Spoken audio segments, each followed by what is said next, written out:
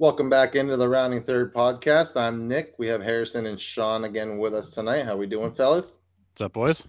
Good boys. Happy to be. It's one more. Next show? There's be real baseball.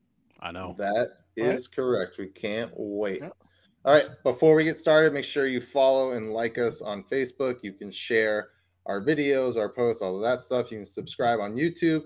You can also listen on Spotify and Apple Podcasts or wherever you get your podcasts now. All right. Leading off, WBC reactions. We had the final. Yes, we went live for the final about midway through the game. You guys can check that out on YouTube and wherever we streamed it. But, I mean, it was that final. I mean, let's just get right to the bottom of the ninth. Ohtani versus Trout. You know, two guys that will never see the playoffs on the Angels facing off in a meaningful game. Like, it was awesome to see. And I mean, Ohtani went right at him. Like, he wasn't scared of Trout at all. He went right at that at bat. No, But gave him everything he had. yeah, absolutely. So how about reactions overall in that final? Great tournament. Great game. Great ending. I mean, two of the best teams. I mean, I know it's disappointing that the Dominican didn't make it out of the group stage. That would probably be my biggest disappointment, if you want to call it that. But otherwise, man, great tournament. You had great upsets. You know, you had Team Italy making it out. Like, no one thought Team Italy was going to make it out. Team It was Italy all made about it the out. Nespresso machine with those guys, for the record. Yeah, I know, right? Huh? Netherlands not making it. So, like, there was enough kind of drama and upsets, but like, you still got 90% of like the good teams that deserve to be there in the end were there in the end, and you had great games. I mean, the U.S. Venezuela game was an awesome game. Yeah. So good. I mean, that was awesome. I mean, U.S. Cuba was kind of a bit of a rout, but if you were a U.S. fan, it was nice because you saw the bats kind of all came in at once. But I thought it was a great tournament. I hope 2026 is just as good, if not better. You know, we'll see. I know we talked about a little bit last week, or maybe it was when we were doing the live of the final. But you know, like, not a good look for WBC lovers that Wainwright throws the tournament. You know, is a kind of a key member for the U.S. pitching staff, and then makes his way back to St. Louis, and he's got a groin issue, and now he's going to start the season on the IL. Like, you know, it's not a great look for the people that are like, hey, like, let's send all the great pitchers to Right. WBC. I would love them to, selfishly, because it would be fun to watch. But, you know, aside from the Edwin Diaz thing, I mean, that was more of a fluke, like anything. Like, that can happen anywhere. But, like, this kind of thing with Wainwright, like, it kind of holds a little bit of weight. So, I mean, we'll see. But I'll tell you, this will be my last thing, Nick. I wouldn't mind if all these WBC games just turn into like 14 to 12 games. I'm fine with that. Yeah. Right. You know what I mean? Like, if these games are in March, like, I'd rather watch that than a spring training game where it's like I don't even know half these guys that are up because they're going to be high A ball players. Right. I think this year's WBC and the overall feel of it and the atmosphere of it and every single game. I mean, we're going down to like Chinese Taipei against China, against Australia. You know what I mean? Like, even those games had such an atmosphere that I think you're right, Sean. I think the big name pitchers for the most part are going to stay out of it. But I think it is going to also draw maybe, 2 to 5 more, maybe spread out across the tournament, not all on Team USA, but it is going to draw a few more pitchers to the teams. And I think also it depends on their contract situation. Are they a free agent that year? You know what I mean? If they're a free agent that year, at the end of that year, they're not going to go and risk it because they have a paycheck at the end of that year waiting for them. So they're probably not going to go. But I think it does bring a couple of key pitchers or top of the line pitchers back to the WBC in 2026. Maybe not necessarily on USA, but maybe on these other teams you'll still see them. But yeah, well, and the more I thought about it too, as much as I'd love to see more of that kind of the top tier pitching talent show up, it was kind of neat to see some of these guys who might be in the minor leagues or maybe are like a 4th or 5th starter somewhere that we don't really know, kind of showcase what they can do on a big stage. So I thought there was, would we love to see more like elite starters? Yeah. I also thought it was kind of cool to be able to showcase some of these other guys who maybe we don't know about yet on a big stage. That maybe these are guys that this will propel them to big seasons, or maybe these are just guys that we haven't seen yet because they haven't gotten there. But I thought that was kind of cool to see some new names and some guys that we can now kind of watch throughout the season. Yeah, I agree with that fully. And really cool too is MLB The Show 23 dropped on Friday, and they have a World Baseball Classic like mission that you can do, and you can play with a lot of these guys on the Nice. team. So like Oh, Tim cool. Kennelly from Australia, Byung Ho Park from South Korea. So like there's names that they've gotten the rights to and put on cool. the game. So it's been really awesome Yeah, I to think get that recognition and stuff. I think WBC overall was great for baseball. The ratings were bananas, which is good to see people actually enjoy the game. I think we saw a lot of stuff we expected to see. Japan was rock solid as they always are. The U.S. was, I think, a little bit better than we thought because the pitching wasn't great, but they had a couple of good outings when they needed them, and they scored enough runs otherwise. The DR was to me the most dramatic disappointment we've ever seen in the WBC. That team was loaded top to bottom, and they just never put anything together, and they were gone before you really got a really good chance to see them. Mexico was a dark horse like we thought they would be. Venezuela was good like we thought they would be. I don't think we thought they'd be as good as they were, but that team was loaded. They lost one game the whole tournament. I know, and they were they were so good top to bottom. There was again though, a good example of there's a lot of guys in that roster we didn't know that I think are going to be guys that we end up knowing here down the road because they were these guys might be minor leaguers or coming up to the major leagues now, but I think we saw a lot of stuff we expected to see, a couple of things we didn't, but the games were great, the intensity was great, the crowd was great. And I can honestly say I watched more of the WBC this go around than I probably have all the other WBCs combined. Yeah, no question. Did you see that like insane stat, that Japan USA game, about the amount of TVs watching in Japan? It was like on a work morning. Wasn't it like 94% or something insane? And it was 8 a.m. Japan time, like everyone still had to go to work. Like they went to work late. Yeah. 94%, and I think just the other 6% had TVs in their house, and they just lost power or something because that's insane. I mean, I don't even think we get those numbers for the Super Bowl. No, goodness no. I mean, not even close. 96% of televisions tune into that game. That is nuts. Well, and the interesting learning in all this too is that I don't think, and I know that I can speak for myself, I didn't realize this. I didn't realize how popular baseball is in some of these other countries. I was thinking, baseball is America's pastime, but in reality, it's more popular overseas right now than it is in America anymore.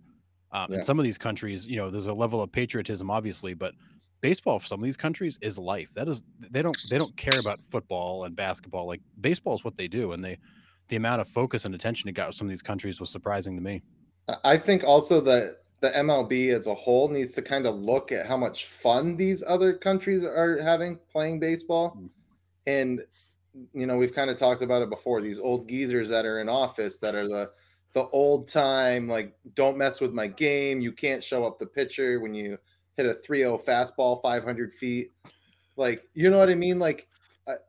You look at these other countries doing all of this and they're having fun. They're having a blast. And you're right. The patriotism definitely has some inclining, whatever that word is I'm trying to say, into the atmosphere of it.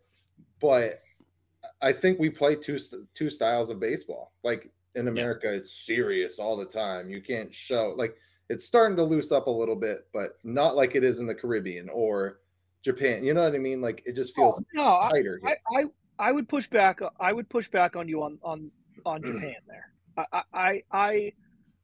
You don't see highlights of Japanese games where players are showing up pitchers, and I'm not saying that they're doing it right or wrong. I'm just saying you see a lot of that in the Caribbean League and the Central American countries and all that. Which again, I have no problem with. Whatever. But Japan, you don't. Japan, and we talked about it a couple of shows ago. I think it was 2 weeks ago. The Japanese players, the Japanese fans, and the Japanese culture has an incredible respect for the game of baseball. They love it. They They seem incredibly knowledgeable about, but the amount of respect that they have for the game, and just the example of Shohei's first home run. I mean, the Right. girl that caught it passed it around her entire section. Everyone took a picture. Everyone was polite. They waited their turn, and then they gave the ball back because they knew what a memento is for the woman that caught it. Right. Like, if you think that would happen here, it's crazy. The first drunk guy next to you would take it and run away and then claim that he's the one that caught it, and it would be a whole thing, and people would be like, "Oh, those damn Americans." Yeah. Right. It's like, Yeah. it's just they have such an incredible respect for the game, Yeah. and I think it's a child's game. I mean, they say it in Moneyball, right? Like, eventually we're all told we can't play the child's game. These guys are grown-ups and they're playing a child's game, so they should have fun. I hope they all go out there and have a little bit of fun like they're kids. But just remain respectful within the game. And respectful doesn't mean you can't celebrate a home run or whatever. That's not that. I mean, what you do Right. inside the lines, you do inside the lines. It's just have fun. Yeah. Have Yeah, fun. Just absolutely. let loose. And I do think the American game is getting better over It the is last getting few better, years of for that. I mean, they're loosening up, and I'm sure you're infusing a lot of these other cultures into it as well, and I'm sure that's helping. Yeah. This isn't all white baseball anymore. Like, you're getting all sorts of different cultures that are coming in and bringing their style of play, and I think that's good for everybody. Good for everybody. I think it's good we were able to see all these different cultures and styles, and it's not just the players that played in the WCB, but the fans. I mean, Yeah. gosh, we talked about it, like the Mexicos and the Puerto Ricos, and like those fans must be exhausted at the end of games. They don't sit down. No, they're I mean, nonstop. you wonder why the atmosphere is great. Like, they are obsessed with watching their country's team play baseball. Obsessed. Yeah. It is like, how do you not sit at home and be like, I love this. This is so much fun. Right. Like I wouldn't even say meaningless, but like, it's like the third batter of the game. It's like a full count, and the place is going nuts. Like, it's the bottom of the ninth. It's like, it's the Right. first inning. It's a full count. Like, relax. All they I don't, know like- is if I paid $200 for a ticket and the dude next to me is banging a bass drum, dude, I'm putting a hole in that in about the bottom of the second. I don't know. I tell you this, man, we can say that all we want, Oh, we can say that all we want. but that's got to be one of the most contagious atmospheres in the world. Oh, Yeah. for Like, sure. if I paid Absolutely. money for a ticket and I'm next to a guy that loves baseball that much, hell yeah, I'm getting into it with him. Like, Yeah, how do you not? absolutely. That's Right. such a contagious atmosphere. It has to be. Hand me a maraca, buddy. I'm in. Yeah, like Whatever, Yeah. man. Whatever. Absolutely. You hand me whatever you want to hand me. It's so good. But yeah, I love the overall impact it made on Yep, I agree. baseball globally. I mean, all the way down to the Czech team. That story is unreal. Again, if you guys haven't done any research on the Czech Republic team, it is such an amazing story. That's cool. The amount of talent that's in Australia that a lot of people don't know about. There's some good ball players down there. And they're starting to make their way into the major leagues here. They're in the minors. They're working their way up. I mean, Liam Hendricks is already here. Mhm. So there is talent in these other countries, and this is showcasing them, to the fullest. And I think it was just such a great tournament. But the atmosphere is what absolutely grabbed the fans, and the casual fans started watching and like rooting. So yeah, I mean, overall, I thought it was just incredible. Yeah, it's Yeah, it was always a- good. It's always good to see all these different teams, all these different players, and to Brian's point before about the World Cup effect. Like, I think anytime you treat something like a World Cup of sorts, you do draw a lot of attention to it. Because of the patriotism, the interest, but because of how much support comes out for that. But I think the WBC did a really nice job this year of, other than the scheduling, which we got into, putting the U.S. game on at friggin' 10 o'clock, night after night after night was a little bit annoying. But I think the WBC did a nice job of actually giving you a reason to watch and giving you enough information about these teams so you felt obligated, or you felt it was worth watching. Where I think in the past, they just kind of like put the schedule out there, played the games, and there wasn't as much backstory. Because I think the stories like the Czech team and Great Britain's uniforms, although not in a positive light, but Right. I think stories like that, and so where some of these players had come from, I think that got a lot of people's attention that may not have paid attention otherwise. Yeah, Absolutely. I mean, listen, home run, to steal a baseball Big time. term. I thought they hit a home run with the whole tournament. maybe 3 years from now, the Dominican Republic will take it a little bit more seriously. But it's tough. It's hard to listen, man. I mean, baseball's 162 games for a reason. It's you go through fits and starts. You have week-long struggles and then week-long successes. Like, that's just the game of baseball, and it's hard to get a full full team. Like, you just have a couple of guys that have bad days 2 days in a row, and it's like, that's it, you're out. I mean, it's a cruel way, because it's such a long season of a game. It's so cruel to make these guys, not make them, but like for these guys to show up, and it's like, all right, you got 4 games in 5 days, and if you don't, you're going home. Like, it's hard. And they struggled. They went up against some buzzsaws. Venezuela was awesome. Puerto Rico, but hey, man, they didn't pull through. It's just like Japan, right? They make an 18-hour flight to Miami, and they almost just lost the first day they were there. Like, I mean, 18 hours, get beat, and then go back. But I mean, the bottom of that inning was insane too. But but overall, the DR is the perfect example of the fact that in baseball, the best team doesn't always win when you're in these short tournaments and these short spurts, and that oftentimes, sometimes it just takes that one break. The team that puts it all together is going to beat the team that's loaded with talent, and the DR just could not seem to string it together. You had 9 guys doing 9 things. And you had teams like Venezuela that came together really quick and put it all together. Yeah. Well, I'll say that I agree, but which is why baseball, it's everything's its best series. Which is why I didn't love the 1 game wild card. One game tough. Because it's if you're a front office, if you build your team to win series, you play series throughout the season. Mm-hmm. You have divisions, like you set up your team, you set up your pitching rotation, you set up your bench players and your rotations, and like you do that so you win series. Yeah. And then to win enough ball games to make the postseason, and then baseball to be like, hey, you have to play only 1 game. Like, now, is that the reason why some of them don't go on to win the World Series? No, and I'm not making excuses. I'm just saying, it's tough to play a whole season. You set your team up to win series, and to play a whole season to then get in for 1 game, I think is tough. But listen, it worked, because I'll tell you, those wildcard games got some ratings, and those were some must tune in and watch. And the MLB so it's not all like, bad, but it was like they were like smart. They wanted to recreate that tiebreaker that the San Diego Padres and the Colorado Rockies had. Colorado, when Matt Holliday slid in and completely just ripped his face off for the winning run. And they're like, oh, like, this is awesome. Like, we want to have that winner, that winner go home feeling. And they're like, oh, we'll just add another team to the playoffs. It's a 1-game playoff.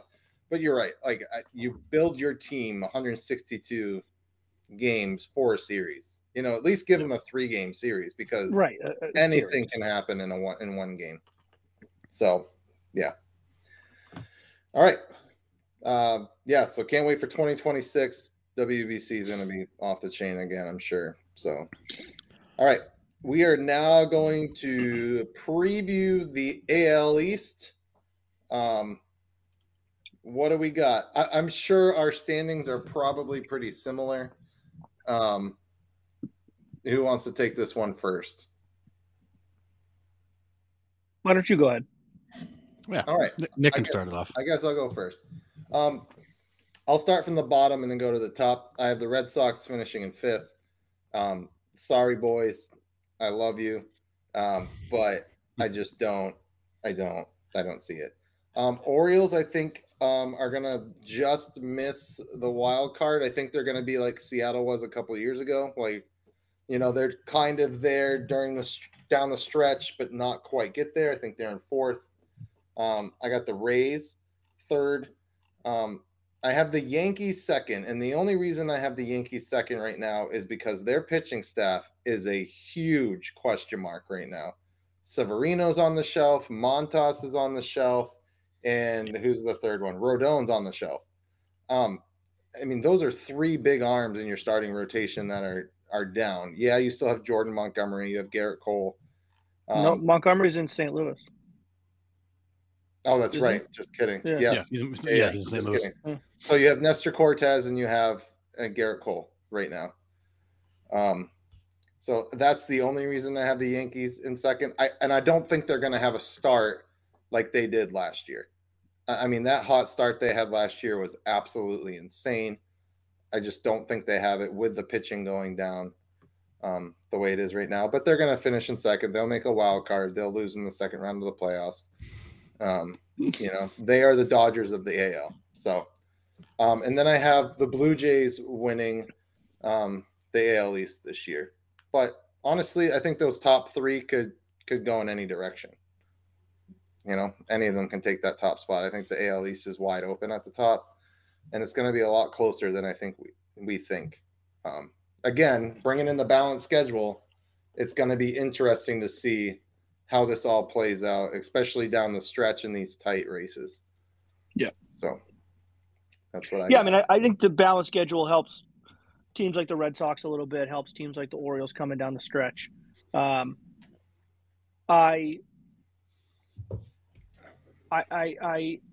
have the Sox fifth too, but not 71 wins. Like I think the Sox will be better. I think the manager will be better. I think the roster is, or I should say the lineup is a little bit deeper. It's more stable. You kind of, barring injuries, of course, everything with these teams is barring injuries. You should be a little bit more consistent up and down the lineup. You got yourself a legitimate closer in Kenley Jansen. So, I think where we saw glaring holes last year, I think they at least attempted to fill them in. And then in the closer role, I think they actually did fill in the hole. Chris Sale, who knows what you're going to get with him? If you can get a full season's worth of Chris Sale, I thought he's looked good in spring. I know, people have been back and forth. I think spring training is tough with a guy like him. He's a veteran all-star. When he's healthy, he knows how to pitch in this league. So you wonder, I can only imagine guys like that, they spend time in spring training working on certain things. He's not trying to go out and shut you out for 5 innings. That's not what his goal is in spring training. His goal is to work on certain things to make him ready. So, does he care if he gives up a couple of bombs? No, because if he's working on something particular, this is when I want you to make those mistakes. So it's hard. He might throw 12 straight changeups because that's what he's working on. That's what he's working on. And it's I got to make sure that I'm, doing this with it. I'm turning it over this way, whatever. So I can't imagine they care that much about results in spring training. I think he's looked good. I liked his pace. I like the velocity. I like the way that he was hammering that slider back to right-handed hitters. He was really, really trying to work on back footing that thing like he was when he was just disgustingly in his prime. So and again, the velocity I think has been good. But anyways, I think the Sox will be okay. I just think the division is just entirely too difficult and entirely too deep and entirely too experienced, right? For all the Yankee faults of not winning a title in 20-something years, they're in the postseason every damn year, essentially. Their experience in getting to the postseason. Tampa Bay, they just roll out of bed and win 93 games. So it's that's just what they do. So I think it's going to be a lot for the Sox. I think the balanced schedule will help them keep it close. I still think they finish fifth, but close. I think Baltimore finishes fourth, but close. I have Toronto third, Tampa Bay second, and New York first. So we do have the same top three, but just slightly different order. In Tampa, it's just fool me once, fool me twice, right? This is just 7 straight years they do this thing where it's I don't know if Tampa can do it again, and then they just win 95 games. So, I'm just going to get out ahead of it now and just say that Tampa's going to win 90-something games. McClanahan stays healthy. Glasnow comes back from Tommy John. Glasnow is disgusting. So that's a name I feel like we haven't heard in years. He was on the shelf with Tommy John. Yep. We talk about health. Good Lord. But yeah, they and Wander Franco, and that's another guy on that team that if he can stay healthy, major dark horse MVP candidate if he can stay healthy. Mm-hmm. So, that's how I have the division playing out. But I don't see more than a little bit in between these second, third, fourth, fifth. You know what I mean? I think this entire division is going to be playing somewhat meaningful baseball late in the season. Yeah. What do you got, Harrison? I think I've got a little bit of a mix here, so I think it'll be interesting. So I got the Red Sox dead last, and I'm not nearly as positive as Sean is on the Red Sox. Um, I think that they've improved from last year, sort of. They filled a couple of holes. I mean, their rotation going into the season is Kluber, Sale, Hauk, Crawford, and Pivetta. I mean, that might be one of the 5 worst rotations in baseball. The pitching is really thin. You're relying on Corey Kluber, who hasn't pitched a whole season in 4 years, Sale 3 years, and then you got Hauk and Crawford who are unproven, and you got Pivetta, who's he's another guy. He's not great, he's not terrible, he's a serviceable pitcher, but you got 4 massive question marks in the rotation. Bullpen's better in some aspects, not in others. The offense is not. I do have high hopes for Yoshida. Losing Story hurts. There's not enough firepower in that offense to get me excited. I think the Red Sox finish a pretty distant 5th. And I don't think they really make a case this year to be taken seriously. The Rays, I think, finish 4th. I don't know what to make of that team either. They really haven't done. They're in the same boat. A lot of question marks. I just don't know what they're going to do there. How they're going to be able to put together a compelling lineup and rotation night after night, because they've got a lot of guys who have massive question marks and injury history. If they can hold it together, they're probably second in the division. If they can't, they're gonna fall apart and finish 4th. So I'm not betting on these guys who haven't done anything in a while to do anything now. I got the Orioles in 3rd. I really want to say the Blue Jays are going to win this division, but I still question if that team has the makeup to do it. But I'm going to pick them anyways. I'll go Yankees and Blue Jays. I think the Blue Jays improved in the offseason. I think they have question marks around can they still win games when it matters, because they couldn't last year. They limped down the stretch. They were not impressive in the playoffs, and they were quickly out. And that's been their MO. And the Yankees have friggin' injury question marks all over that team. I don't know what you're going to get with them either. I think they're going to have a really terrible April, but I think when they start getting a couple of those guys back, they're going to just start rolling. And I think that's actually a team that the balanced schedule helps them, because when they get outside of the division, they're a better team than anybody in the AL Central, and probably everybody in the AL West but the Astros. So I think that really helps the Yankees stay relevant. Yeah, I mean, I'm not trying to say that they're not a top tier team, because the Yankees are a top tier team for sure. They're the best team in the American League if they're healthy. Yeah, absolutely. I mean, they're loaded top to bottom. I just feel with those 3 starters being out, like, how do you fill those 3 holes to start? And then they're not coming back till mid-May. I mean, Montas isn't coming back at all. Yeah, at all.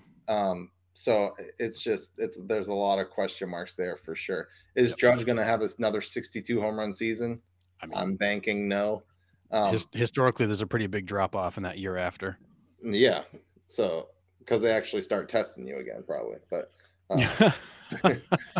but yeah, I don't know. And I'm with you on the Blue Jays. Like, it wasn't an easy decision for me to put them first, but they did get Brandon Belt. They did get Dalton Varsho.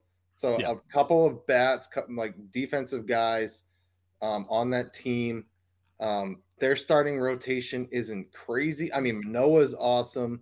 I mean, you got Ryu still. I mean, he's a veteran presence. He's going to get you, a solid 10 to 15 wins.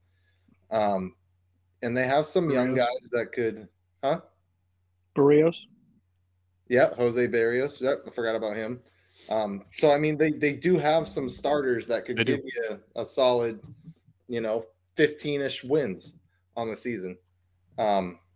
So, yeah, that's why I kind of leapfrogged them. Yeah, I mean, the Blue Jays were my World Series pick last year. I thought they were that good, and then they just never showed it. They never got to that point. They couldn't get everybody rolling the same direction at the same time. They had all kinds of weird injuries. They had massive power outages at bad parts of the season. They kind of limped in the playoffs, got kind of just dispatched quickly. They were unimpressive. I feel like they're kind of like the DR team from the World Baseball Classic. They tease you with all this talent, but then when it comes time to actually go out there, play, and win, they don't. Yeah. Yeah. I mean, a couple of guys definitely didn't perform either. Like Kevin Biggio got sent down, called up, sent down, called up. And I don't even think he's going to be, on the opening day lineup. So, I mean, we'll see. But yeah, I think the AL East is tight. To kind of go with Sean, I think the difference between the teams is gonna be 2 or 3 games each. I don't think you're gonna see like the Red Sox at 40 and 130, and you're not gonna see a big gap like that. No, but you could. No, I mean, I think the Red Sox are probably a 75 win team, but yeah, I think you look at a team like the Orioles. If Gunnar Henderson plays well, if Adley Rutschman continues to play well, if Grayson Henderson comes up and plays the way he's supposed to, Hernandez, you've got all these Grayson Rodriguez. I'll get his name right one of these days. That's fine. You've got all these young pitchers. You got all this young positional talent. If those guys actually come up and play like they're supposed to, that's actually a team that could finish in second. Like that team is legit. Yeah.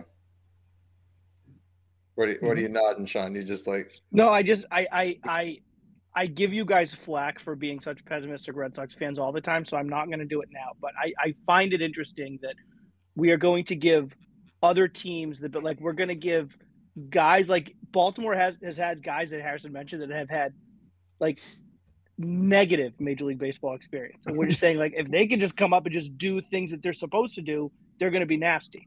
But like the Red Sox did fill a major hole as closer, and they won 78 games last year. We can knock the starting rotation because I'm not going to sit here and tell you that this is a starting rotation of all-stars as of now, because it certainly isn't. They led the league last year in getting walked off on 13 times. 13 times they were walked off. Really bad. If they just take 8 of those and close those into saves, we have a team last year. Everything else stays the same. They won 82 games. And I'm not so sure the lineup is worse. Losing Xander sucks. And don't get me wrong, that absolutely is an absolute killer. Justin Turner is an upgrade over JD Martinez. Can we agree on that? You have a legitimate table setter, I think, in Yoshida, who I think is going to be, after watching him in the World Baseball Classic, I think he's going to do really well here. I'm excited. I can't wait to watch him. There are most definite question marks, and it's thin. I'm just saying. But you also Adam Duvall and possibly Jorge Alfaro, like those are they're question marks. But Adam Duvall has proven he can hit 25 plus home runs every season he's played. Correct. So agree. 100%. I just there are a ton of question marks. I just find it funny that the question marks on the Red Sox roster are going to be negative, but the question marks everywhere else are just like, well, these guys are really good and they have all this. I mean, it's more busting your chops than anything else. But I'm seeing it for. I want to give these guys, not necessarily give them the benefit of the doubt, but I want to look at a guy like Duvall and say, you know what, like. I think a change of scenery, putting him in a lineup like this where he is going to be leaned on, it could completely blow up in their face. He could hit like 185 and just be an absolute nightmare. But it could be a scenario where it kind of locks him in a little bit. Yeah. And that's what I'm looking at. Like it is a lot of question marks, and a lot of things are going to have to come together. But I mean, that's why you got to play the game. The only thing I'd say to that though is, I was going to say the pessimism for me was. It wasn't just because they walked off on 13 times. It's because we had no identity. It almost seemed like we'd never plan. Well, that's what I mean. It seemed like Cora just had no idea like who to put in and like what situation. Like he just seemed completely lost there for a while. So like it was hard to get an identity. I'm not going to sit here and say like, oh, I'm totally keyed in on the Blue Jays identity because we just sat here and said, we don't even think they have one. Like they don't have a veteran leader that's, pulling them along and telling them how to win or teaching them how to win.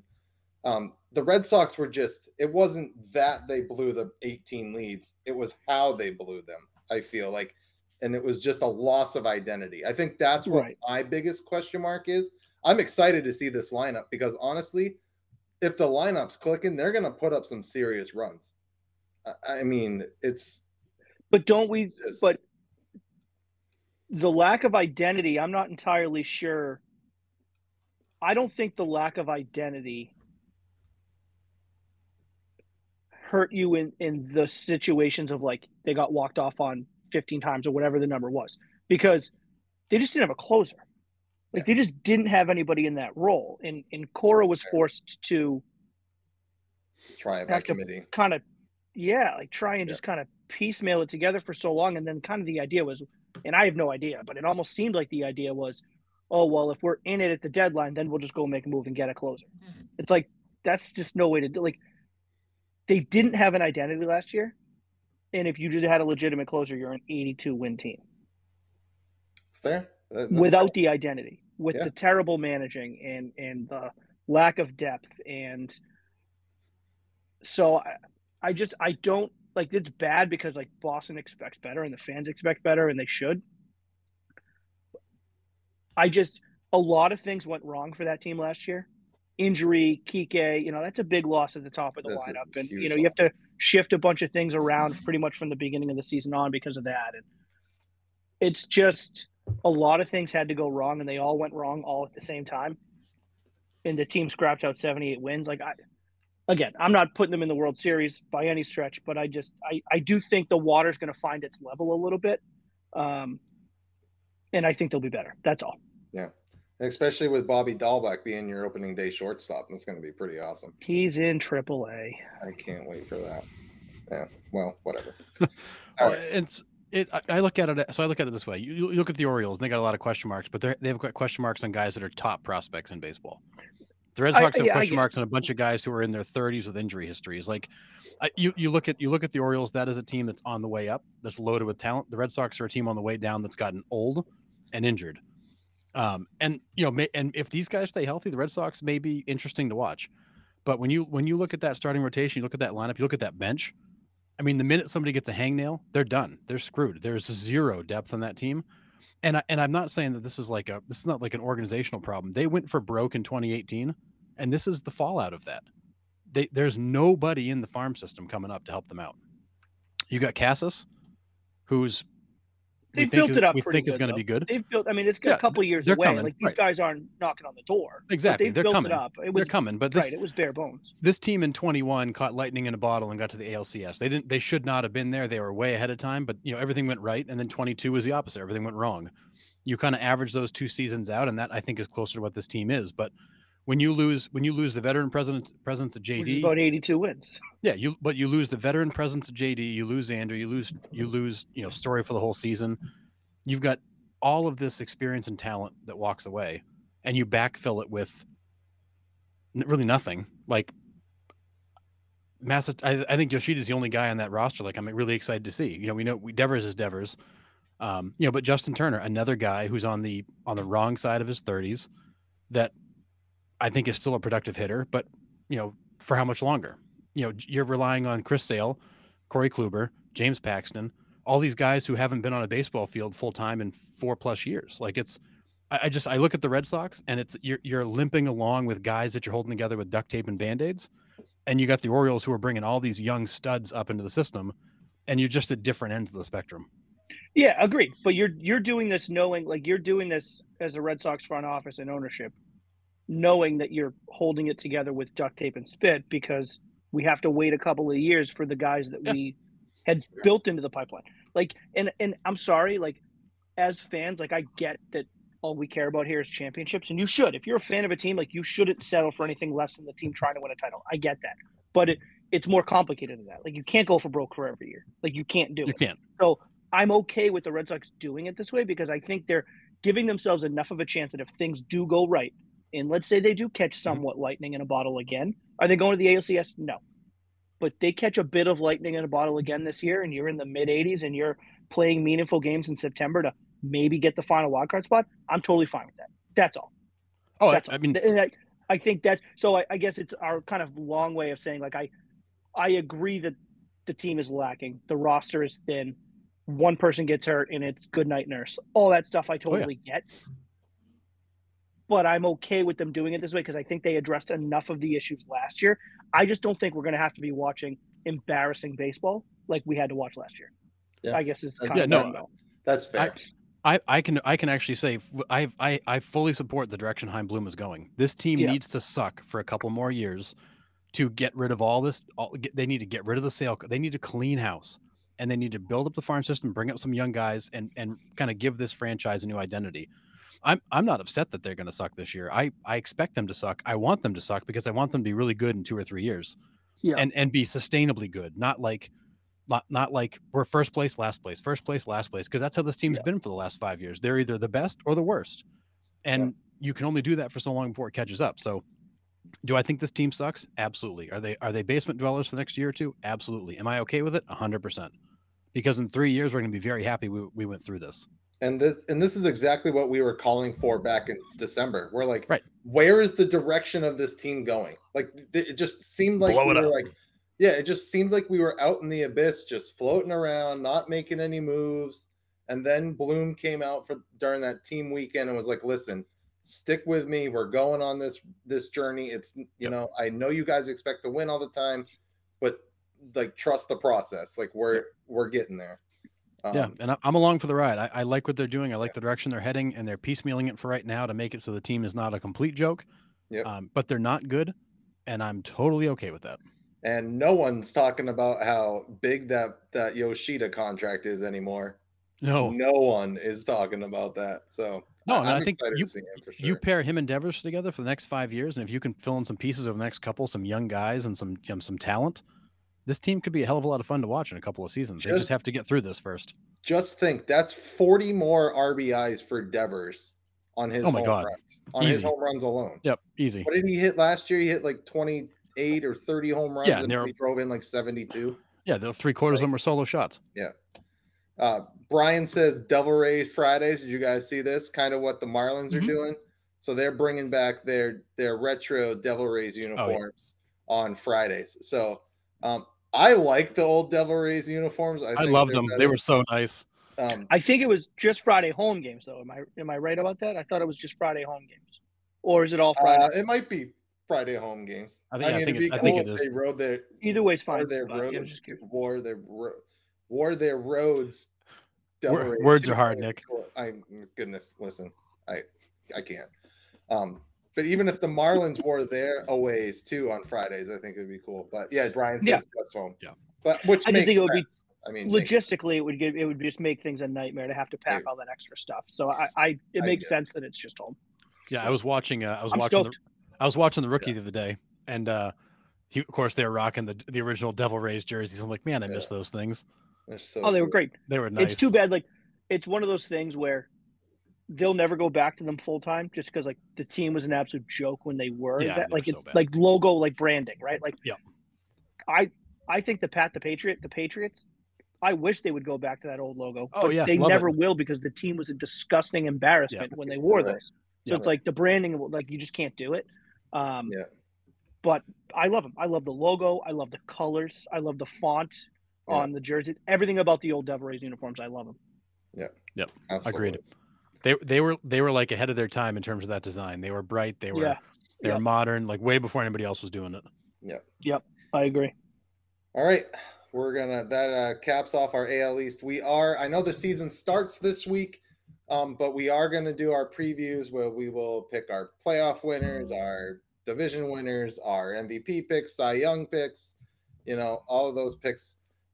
Next week, we'll have like 3 or 4 games under our belt at that point. So I'm sure we'll be talking about those games as well, but we will do our preview and our picks for that next week during this segment. We're going to move on to 7th inning stretch, where I put out who are your best all-time center fielders and your best current center fielders. We did have some comments on this one. Let's see here. Steve Nickerson said Willie Mays, Mickey Mantle, Kirby Puckett for his top. Ooh, Puckett's a good call. Kirby Puckett's a good one. I used to love watching Kirby Puckett play. And then we'll just stay with all time right now. Brian said Ken Griffey Jr. and Mike Trout. I guess you don't need a third center fielder when you have those two. You kind of don't. I wasn't being like facetious. No, you kind of don't. Legit. Ken Sawyer says Mantle, Mays, and Griffey Jr. I mean, those top 3 are ridiculous. That was my top 3. That was my 3. Yeah. And then Jim Britt says Torrey Hunter, Johnny Damon, and Jim Edmonds. So kind of more of a favorite center fielder. But that's an entertaining group. I always loved Torrey Hunter. He was one of my favorite players as a kid. Torrey Hunter. Absolutely. He was like the mayor. Everybody loved that guy. He's like the Joey Votto kind of player. Like everybody loved him. Ambassador of the game. Fans loved him.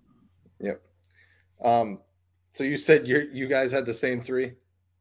Mays, Griffey, Yeah. Mantle. Yeah, I mean, Mantle, that's Griffey. Yep. yeah. I took Mantle off the list because this is a kind of a personal favorite for me, but Jim Edmonds is my third. Yeah. Yeah, Just, don't hate mean, that choice. I defensively, I could watch highlights of him every night and not get sick of it. It's just insane. Well, he had that crazy like drop and drive swing where he was just like launching stuff. Yeah, yeah. He had the launch angle before Oh my the goodness. launch angle was a thing. Yeah, he had the launch angle of NASA. That guy was trying to put everything up in the air. Yeah. All right. I'll start with you guys. Who are your top three current center fielders? You want me to go? Yes, Harrison, you go. All right, I'll go. So my top three are Trout, when healthy, Buxton. I think that guy is an athletic specimen and a freak. And for me, the last one for me is J-Rod. Yeah, I mean it's hard to it's to get a little bit of variety in here, other guys to talk about. You know, I think Brandon Nimmo has really turned himself into a center fielder that should be talked about. I think with his ability to get on base, set the table, run the bases. Defensively, he's better than fine. Like he's, you know, I don't think Brandon Nimmo's going to win you any Gold Gloves, but not from lack of his ability. It's just because like there's a lot of really good defensive center fielders out there.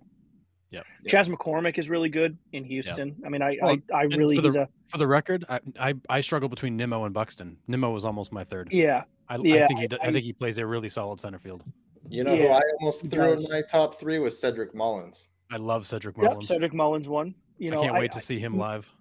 When we were looking, when we were getting ready for this, and I was kind of doing some research, I was like looking just for shits and giggles. I was looking on MLB.com, and they have the shredder that does like the top 10.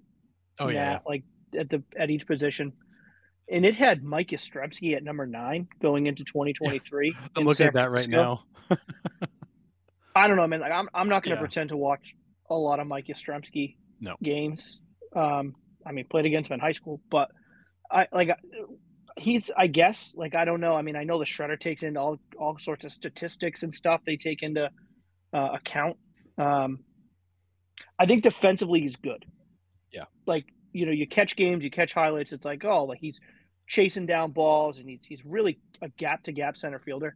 I have no idea offensively. So, but MLB.com says that's a name to watch out for. So, you know, maybe I'll try and catch some more Giant games this year. But I do think it's a fairly deep group. If you were complaining about the 10 p.m. start times for USA, you aren't staying up for a Giants game, buddy. Okay, but for a Giants game, I will, not like on Tuesday and then Wednesday and then Thursday. Yeah, right. Okay, fair enough. Catch one. Fair enough. But it's deep. I mean, there's a lot of good center fielders, young good center fielders out. Michael Harris. It's a deep position. I love Harris. Harris. That's another great one. Yep, that's another great one. So it's deep. Our buddy Brian Reynolds, who's stuck in Pittsburgh trying to get a new contract. Yeah. Mm-hmm. Steve Nickerson, to go back to our viewers, they Trout, Cody Bellinger, Kevin Kiermaier. But Bellinger's is he playing right field in Chicago? Probably because they got Happen Center, don't they? Yeah, I think so. But Kevin Kiermaier. No, Hampson left. Oh, Hampson left. They got Happen. Okay. Yeah. So yeah, I mean, he might be. Kiermaier is defensively is still gross. I think offensively he's so bad. Yeah, he's not a good. He's really. I mean, he wasn't a great hitter at his peak, but he's definitely not a very good hitter now. But I mean, shit, man. If you need someone in center field to run a ball down, he'll go get it. He is unbelievable defensively. Yeah. No, he's great, and he's got the jump he gets on balls is unreal. Yeah, I've seen that guy eat wall so many times and have no fear, no hesitation. How about George? And the aggression, the aggressive way he comes into balls, like shallow balls, like he will not let a ball drop in front of him. No, he charges hard. Did you see him cut off Randy Arozarena last year and then just throw an absolute BB to home plate, like 104 miles an hour? He ran all the way over to left field, cut off Arozarena, and then just hosed the guy. How do you feel about? I just said his name, George Springer. Got to stay healthy, but I like him. Yeah, I mean, I think he's still a very, very good center fielder, but again, it's the track record. Yeah, the injury history. I really thought he would make a huge difference in Toronto. That experience, the playoff experience, and I think he has to a certain extent. But he's got to be out there. He's got to be out there on that field, and he's got to be present a little bit more. The injuries can't continue to derail him. Yeah, he just can't stay on the pitch long enough. Jim Britt said Trout. Yeah. Jim Britt said Mike Trout, Julio Rodriguez, and Cedric Mullins. So those are his top three. Yep. As well. Good picks. Yeah. I mean, like Sean said, and we all said it. Like center field's pretty deep. There's some young guys that are going to be pretty interesting to watch. Michael Harris is a speed demon out there. We're going to see if absolute full season out of him. I will say this: I was watching a little bit of the Red Sox Braves game, like a rerun of it this afternoon. He looks like he's put on a decent amount of weight. Michael Harris does, and not like in a bad way, but like bulked up. Like Jeremy Pena? Yeah, like I wonder, for a guy that plays center field the way he plays center field, I don't think he's going to turn into a bum defensively. That's not what I'm saying. But it'll just be interesting to see how he carries that amount of weight throughout a full season. Yeah. Obviously it's offensively driven, right? And that's fine. And I want a guy like that to continue to put up offensive numbers. He's disgusting. But, you wonder how much of a, if at all, it might not. I might end up looking like an idiot, but it's just something to keep an eye on, because he looked bigger. Like I'm like that. He looks like really big for Michael Harris. And you look it up, and he did. I mean, he bulked up. Yeah, and what I find funny too, like you see some of these guys do that. Michael Harris is a good example this year. Jeremy Pena is a good example this year. Guys that came into spring training like significantly bigger than they were, but a lot of times baseball is not a game of brute strength. It really is about that. It's that sequencing, it's that fluidity, and when you get these guys get a little bit more rigid and bulky, their game changes. And some of these guys, it doesn't change for the better. You need that lean tone muscle, not so much the bulkiness. And I don't want to talk out of turn. Like it's hard to tell specifically. Like it's hard to be like, oh, like his shoulders look huge. Like he just looked bigger. Like he just looked. But it could be. It's a lot of wear and tear, man, to play shortstop and to play center field in Major League Baseball every day. Like it could just be overall weight that they're just putting on to try and just, everyone said, all the professional athletes say, what the hell do I know? But they all say, like, they all lose weight during the season, right? Because it's a grind, man. I mean, it's a grind to show up every day. So it's like, if you can start the season, 12 pounds heavier, not necessarily that you're out of shape or you're fully bulked up, like maybe you just play the way you're supposed to, you play, and kind of it brings you back to a healthy weight. I don't know. It's just something that I noticed that I just am going to keep an eye on. Wow. Evaldi just gave up back-to-back dingers, and they were both absolute bombs. Yeah. Michael Harris is also only 22 years old, so for all we know, he's going through a growth spurt too. He's a freaking kid. He's a freaking kid. But no, you're right. I mean, I want to say Trot Nixon and Jason Varitek used to come into camp like 20 pounds heavier than they'd end the season, because they had to in order to get through the season. God, what was Sandoval's excuse? All right. He was never good at push-ups from the dinner table.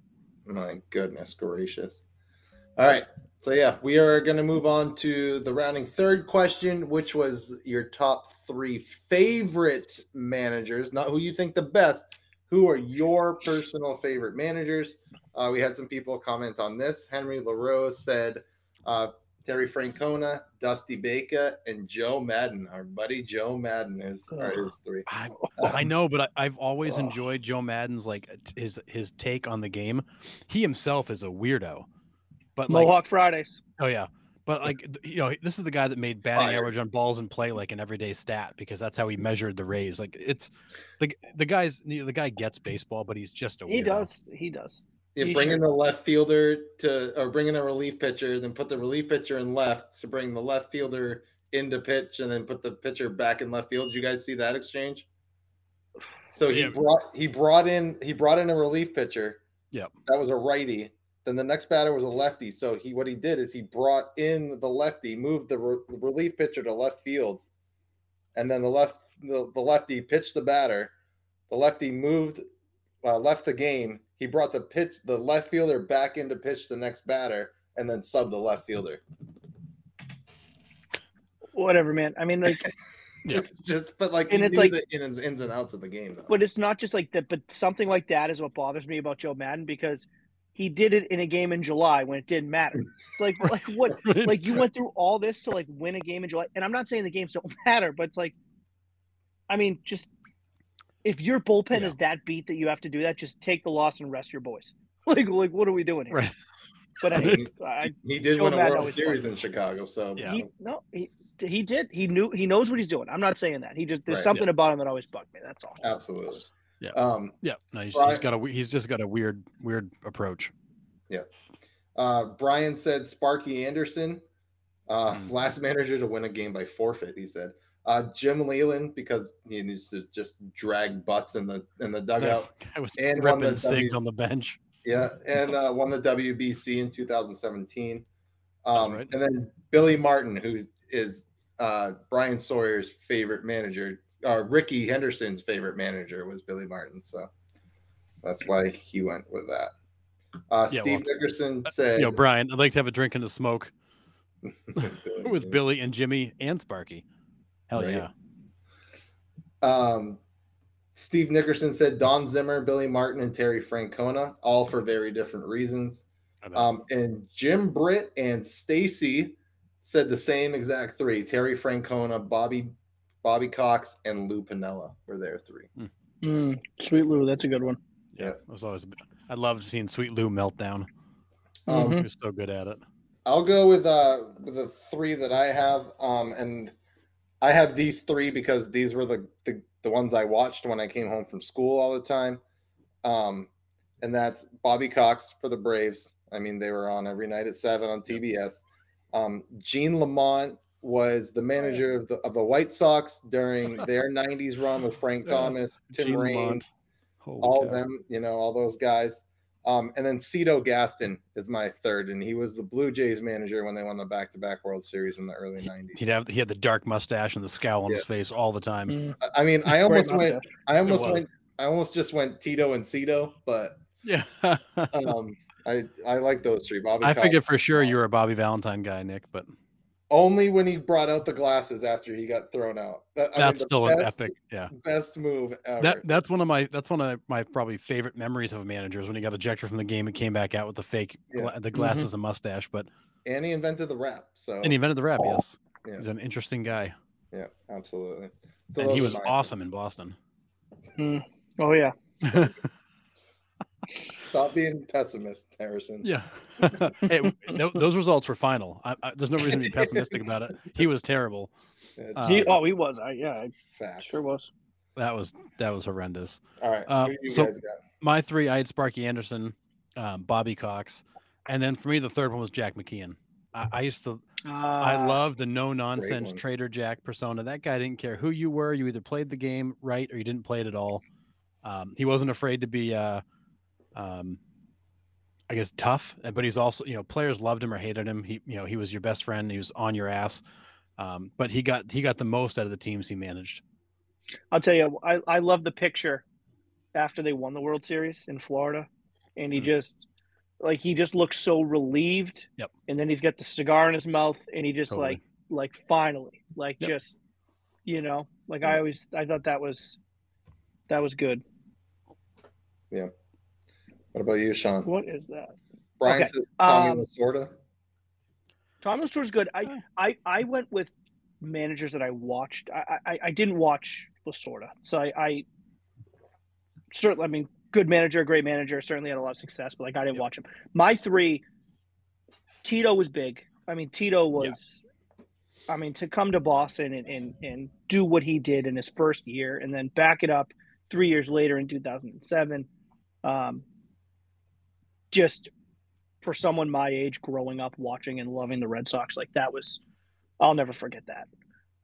Bobby Cox, another one. Just absolute, a consistent run of dominance in Atlanta for that period of time in that division. And epic meltdowns. When this guy melted down, loved him. But listen, ballistic. My third guy was the epic meltdowner, and that was Jim Leyland. Oh, yeah. He was, I've talked about it before on the show, but my all-time favorite manager meltdown is he's going out, chewing out the umpire. God Bless America starts. He stops, puts the hat, takes the hat off. So good. He stands still for the whole song. The song ends. He puts his hat back on, and he just picks up where he left off. Yeah. It's one of the greatest of all time. It is. Yep. I mean, this man loved baseball, but loved America. So like, he didn't know. Oh, yeah. He's just like, I'm just, God bless America. He listened to the whole song. He was the best. He was. Oh, So good. I love Jim Leyland. Yeah, so good. And one guy that I really liked when he was at his prime was Tony La Russa. When he was in St. Louis and he wasn't falling asleep on the bench with the White Sox. He was such a good, just a tactical manager of the game. Same with Mike Scioscia. I always liked Mike Scioscia too for the same reason. That was another one that I very much enjoyed those teams. Yeah, those guys teams were amazing, like tacticians of the game. They knew what string to pull, what call to make, who to move. Like Tony La Russa and Mike Scioscia were the guys that, when it came to the actual like tactics of baseball, they were very hard to beat as in-game managers. And agreed. And not just that, but their teams played such clean baseball. Oh, so totally. There was, whether it was clean defensively, clean running the bases, they were efficient pitchers. Everything was just kind of like, oh yeah, like they're top of the league and they play great defense. They run the bases well, hit and runs, and stolen bases, and defensive catchers were fantastic in both LA and St. Louis. And why wouldn't they be, with both of those guys being the managers? Exactly. Yeah. I'm so interested to see if Yadi gets a shot. Like all these old veteran catchers leading teams that, like you said, have managed games their entire career. Is some team in the next couple of years going to give Yadi Molina a shot, on the bench? Does he want it? I mean, I think I was just going to ask the same thing. Too. Yeah, I mean, it's true. I don't know. Like I almost look at a guy like Yadi, and this is completely probably unfair for me to say because I certainly don't know the man on a personal level, but like I almost wonder if him managing Team Puerto Rico in the World Baseball Classic is just like, that's perfect for him. It's a short period of time. He gets the love of the game and all this, but it's not a grind 10 month. I mean, you're a manager of baseball. It's a 12-month process. I mean, this is you're not just showing up at spring training getting started. Like this is a year round. It's a grind, and who knows? Maybe he'd be fantastic. I mean, he would be fantastic. Maybe he doesn't want it. Maybe he does. I don't know. I just think with him, that's the kind of the one question when you look. He's like, does he want it? Yeah. Well, and that's like Jason Varitek. Like when we interviewed Jim Rowe, when we first started this podcast, he actually said to us, he's like, Varitek doesn't want to be a manager. Like he loves being a bench coach. He loves being part of that, but he doesn't necessarily want the responsibility of being that day in, day out manager. And I mean, definitely I get it, but well, and Yadi last year towards the end of the season was asked that same question. I think his response was that his intention was to go manage either Puerto Rico or Venezuela because he likes managing the kids. He likes managing these guys up through, but did not want the pressure and the kind of the headache that comes with being an MLB manager. He wanted to go manage these young guys who are hungry that he could teach, and didn't have any real aspirations for Major League Baseball. Yeah. That can change, but right. Yeah, maybe 10, 15 years, he's older and he's missed a game or something like that. Could you imagine the impact Yadier Molina could make on guys that are like 15 to 18 that are trying to get to the next level? Like that'd be huge. Right? Yeah. All right. Yeah, I mean, there's a lot of good managers. I could have gone another 3 too, but those are just the 3 I watch all the time. So I love those guys. All right, we have a lot of news. We're going to start heading home here. A lot of news to wrap up here. Let's start off with the JT Realmuto ejection today. If you have not seen this, please do yourself a favor and look this video up because I'll start it off like this. So there's a foul ball hit. The umpire just throws the ball back to the pitcher. Later in the at-bat, he fouls another one off. JT Realmuto reaches back, and he doesn't feel the ball plop in his glove. So he puts his glove down, and the umpire has threw the ball down, missed the glove, and then just turns around and tosses him. So just a point of correction, Nick, just because I do think when you watch the video, it's important to get it. So it wasn't after another foul ball. So what happened is the foul ball happened, and the umpire threw the ball to the pitcher himself. The pitcher then didn't like the ball, so threw it away and asked for another ball. Oh, gotcha. That's when JT asked. And so it was a matter of seconds in between. That's why. So if I was JT, I'd be like, Like I would do the same thing if I was you, because it was a matter of Yeah. 5 seconds in between. Right. And the clip I just put in the It's chat crazy. shows the prior exchange where the umpire threw it directly back to the pitcher. So yeah, if you haven't seen it, there's a link in the chat. Go ahead and click that. It gives you the whole scenario where the previous ball was thrown directly back to the pitcher. Then Real Muto puts his glove up. There's no ball, so he takes it back down. He gets booted. The whole thing's kind of insane. But these umpires are all on edge, and I don't know what it is, why they're so quick with the trigger. But really, as an umpire, nobody should know you're there. If you do a good enough job, nobody knows you're there. But too often, these guys are trying to become like the featured story of the game. They just need to call the game and get out of the way. Like, to throw a guy out for something like that, which was basically like a simple miscommunication where the ball was going, is bananas to me. And I would have loved to have heard his explanation to those guys as to why he threw him out, and what he had to write up as a report after the game as to why he ejected him.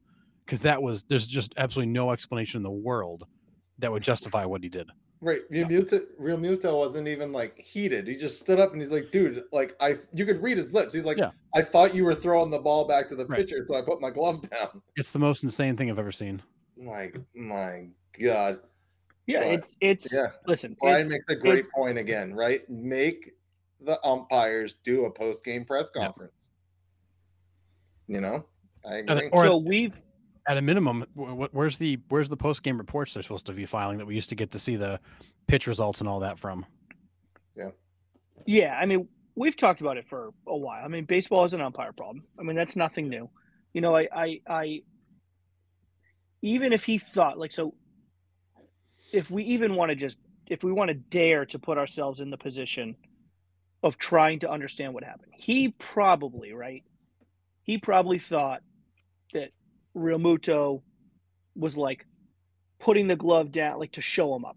Yep. Like that's probably what he thought. Even still, and Real Muto doesn't do that, because if you watch the video, his eyes are looking at the pitcher, so he doesn't even know what the hell's going on. So like he's not trying to show anyone up. But even if he was, let's just play that scenario out for a minute. Even if he was, it's still not an ejectionable offense. Like it's still not. The umpire should lean down and be like, "Hey, don't do that again. Like that's bullshit," or like whatever. But like that's still not an ejectable offense. No. Right. Absolutely. And this is what, like, yeah, it's a spring training game. It's like, it is what it is. If something like that was to happen in, let's say, the third inning of a game in like July or August, like that's a major problem. That's a major bat in the lineup. That's your battery mate. That's your, in this case, one of the better players on your team. Yeah. Like you can't have umpires running around willy-nilly just tossing guys because, the guy feels slighted because he put his glove down. Like, what? Yeah, it's insane. It's just, the whole thing is just so outrageous. Or JT outrageous. was like, hey, buddy, can you just toss me out of this game real quick? I just caught like a ton of innings in the WBC. I really don't want to be out here. Could you just like toss me somehow? But I miss the days where these umpires would actually like have a conversation with somebody before they threw him out. Like I can think of the days like the umpire would do that. He picked the ball up, he threw it to the pitcher, and as he walked back, he put his head down and be like, "Hey, JT, don't do that again. Like, what's the deal, bud?" And they talk for a second, like very secretly, and they go back to what they were doing. Like that's how it used to work. Right. Like in the days of like the catchers, like Veritek and those kinds of guys, like that's the conversation they would have. They would grab the ball, throw it back, and then as they walked back, they would put their head down and say something. And they clear it up. Like there was a conversation that was had. Now these guys just throw people without any explanation or warning. Yeah. Like it's no big deal. As a catcher myself growing up, I always wanted that relationship with the umpire. Right. Like you give me those 2 inches off the corner. If we're beefing, I'm not getting that pitch. Well, right. It's no different than like when a foul tip hits the umpire and the catcher grabs the ball and walks out to the mound and talks to the pitcher for a second. Give him time. The umpire some time. Give him a minute. And vice versa. A foul tip off the catcher. What does the ump do? He pops up, rubs up a ball, throws it to him, cleans the plate, brushes off the plate. Yep. It's they give each other that kind of respect, but yet when there's a little bit of a dust up or a perceived dust up, there's no conversation. They just the niceties end and they get tossed. Yeah. Insane. Yeah, I mean, it was bizarre. I'm weirdest thing I've ever seen. I'm hoping maybe the ump's just like he was having a bad day. I don't know. Like it's just like let's just chalk it up as a one-off and like hope we never see something like that in like games that matter, because that's unacceptable. And for all we know, maybe Real Muto was on his ass about a pitch and inning before, or maybe the bench is chirping at him. Like you don't know what's going on, but to toss a guy that quickly for something so stupid is really hard to defend. Agreed. Yeah. Just absolutely. 100%. Nick Fanning commented on my post earlier. He's like 100% chance that ump's wife is cheating on him. But my God. Yeah, that guy got up this morning on the wrong side of the bed and was looking for somebody to take it out on. All right. Also in MLB news, they are now rating the efficiency of Batgirls and Batboys in an effort to speed up the game. Yeah, we're going to tell 12-year-olds they don't do a good enough job and fire them. Like, come on. Like, that's a little much. Like, Sure is. I would really like to understand why pace of play is such a friggin' hot button topic with the front office, to the point that they're now going to measure the efficiency of the Batboy and the Batgirl. Like, I get they want to speed the game up to make it more entertaining for the people that still aren't going to watch it, but you've got MLB's got all of its focus on pace of play right now. Like, that's the only problem it's got. Do you want to know, honestly, you want to know my tinfoil hat? Like, absolutely, I do. I love tinfoil hat opinions. I honestly think that they look at this. It's akin to the way that politicians run campaigns, and I honestly think Major League Baseball is doing this to show us the shiny object of things that they're getting so much better at, so that they don't have to address other issues like a major umpire problem that they have. They have a major umpire problem, and it's more than just the casual fan that knows it. It's like what is happening? But we're not going to talk about the umpires because it's a messy situation, because they have unions and they're protected. And, guys like Angel Hernandez are going to bitch, moan, and complain if their names are in the media too much. So we're not going to talk about that. We're going to tell you how great the game is because we're speeding it up. And look how quickly that Yankees-Angels game got over last night. 2 hours and 23 minutes. Like, those kinds of things. Like, I think it's good that they're trying to speed the game up. I think it's good they're trying to be a little bit more efficient with the time. But I think they're going way overboard with this, and I think there's a reason, and I think because that's what they're going to try and keep our eye on all year. Don't be surprised. Whatever the over-under is on the amount of times Major League Baseball mentions his pace of play on a weekly basis, take the over. Because they're just going to hammer you with it. That's all they're going to do, is hammer you with pace of play, pace of play, pace of play. Yeah. I don't disagree. It's kind of like, look over here at what we're doing, but let's ignore all the other problems. But because you look at the WBC, I don't think there's a single one of those games under 3 hours, but yet it got the highest ratings in baseball history. Yeah. I don't think people don't care about pace of play. They care about the quality of the game. I think pace of play helps, like maybe people that don't want to sit in for the marathon, but if the game is good and it's worth watching, the people that care about baseball are going to watch it. I mean, the only counter I'll have to that, though, is the WBC tournament was essentially playoffs, right? Like, like when Major League Baseball gets to September and October and the playoffs are starting, no one is going to care how long, because it's really good teams. Good teams make the playoffs. Bad teams don't. So it's going to be good teams that are in the playoffs facing other good teams that are in the playoffs with the really good pitching and the really good hitting. So no one's going to care. I do think Major League Baseball has a point of speeding up some of these games throughout the course of 162 in the dog days of summer when the teams just aren't very good. Like, I like those ones I get.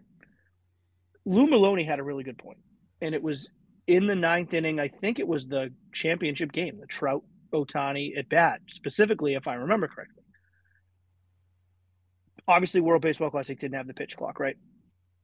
I don't think anyone watching the game was looking at their watch being like, how long did it was one?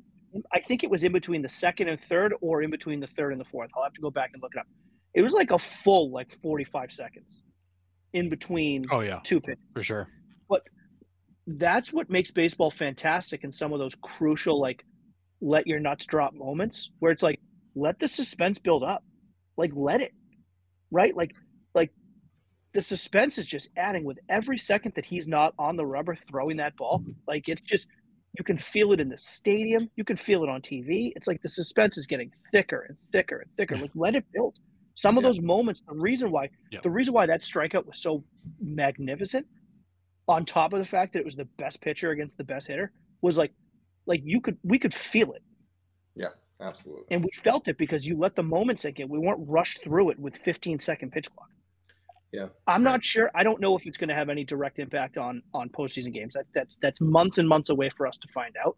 I just wonder if it's going to be something where we're like, it just felt rushed. It just felt rushed. I bet at moments it's going to. Yes, at moments it will. I think so too. But we'll get used to it, and who knows? Yeah. Maybe by the time the postseason rolls around, we won't even be used to it. We won't even notice it because we'll be Right. used to it because Right. all season long. So who knows? I don't want to get ahead of myself with that, but I mean, I just thought that was an interesting point. that I just Japan can't USA wait. game was 3.5 hours. Yeah. Yeah. I mean, but it was like edge of your seat worth watching baseball. It was a fantastic game. I just can't wait until MLB starts sending their ball girls and ball boys to the NFL Combine to get their 40 times. Well, I mean, can't wait for the first time MLB calls up a team and goes, "Hey, that ball boy on Thursday night, he's gone. Fire him. Let him go." Yeah. Well, they won't. They won't. But that's God, I hope what I'm not. saying. Like that's the point I'm trying to make is the Yeah. teams that have really efficient ball boys and ball girls, that's what you're going to see. But the teams that don't, they're not going to. Nor should they, by the way. Nor should they lose their jobs. But they won't. But the league just won't report on them. Right. Meanwhile, you got the Durham Bulls sending out Ripken the bat dog to go get every single bat. I bet he's fast though. Oh my God, Ripken's awesome. He's the man. All right, we'll move on here. Some top prospects have made their MLB rosters. So Jordan Walker from the Cardinals, he's a very old, 20 years old, making the opening day roster. Crazy. For them, and then Volpe for the Yankees has made the roster. So that is 2 out of the top 5 prospects that have made the rosters. I'm sure there's others too. Did I see correctly that Volpe not just made the roster, but he's going to be their starting shortstop? Yeah, I mean, that's I what would I thought. imagine. It's impressive. I imagine down bottom of the lineup, but I mean, you're going to break the Yankees lineup that young as a rookie. I mean, that doesn't happen in a place like New York very often. Well, looking for that next Jeter, right? He's going to be a local kid from Jersey. Yeah, absolutely. And he is talented. Boy, oh boy, is that kid talented. Sure is. Yep. We already kind of touched on that when I talked about the Yankees, that Severino's to start the season on the IL so that he joins Carlos Rondon and Frankie Montas. With everybody else and Harrison Bader and everybody else who's hurt. Yep. We also touched on the Adam Wainwright groin injury coming out of the WBC. I mean, that's what happens when you're 50 and, he's not a young man. Yeah. But this injury hurts the Phillies big time. Rhys Hoskins goes down with a torn ACL.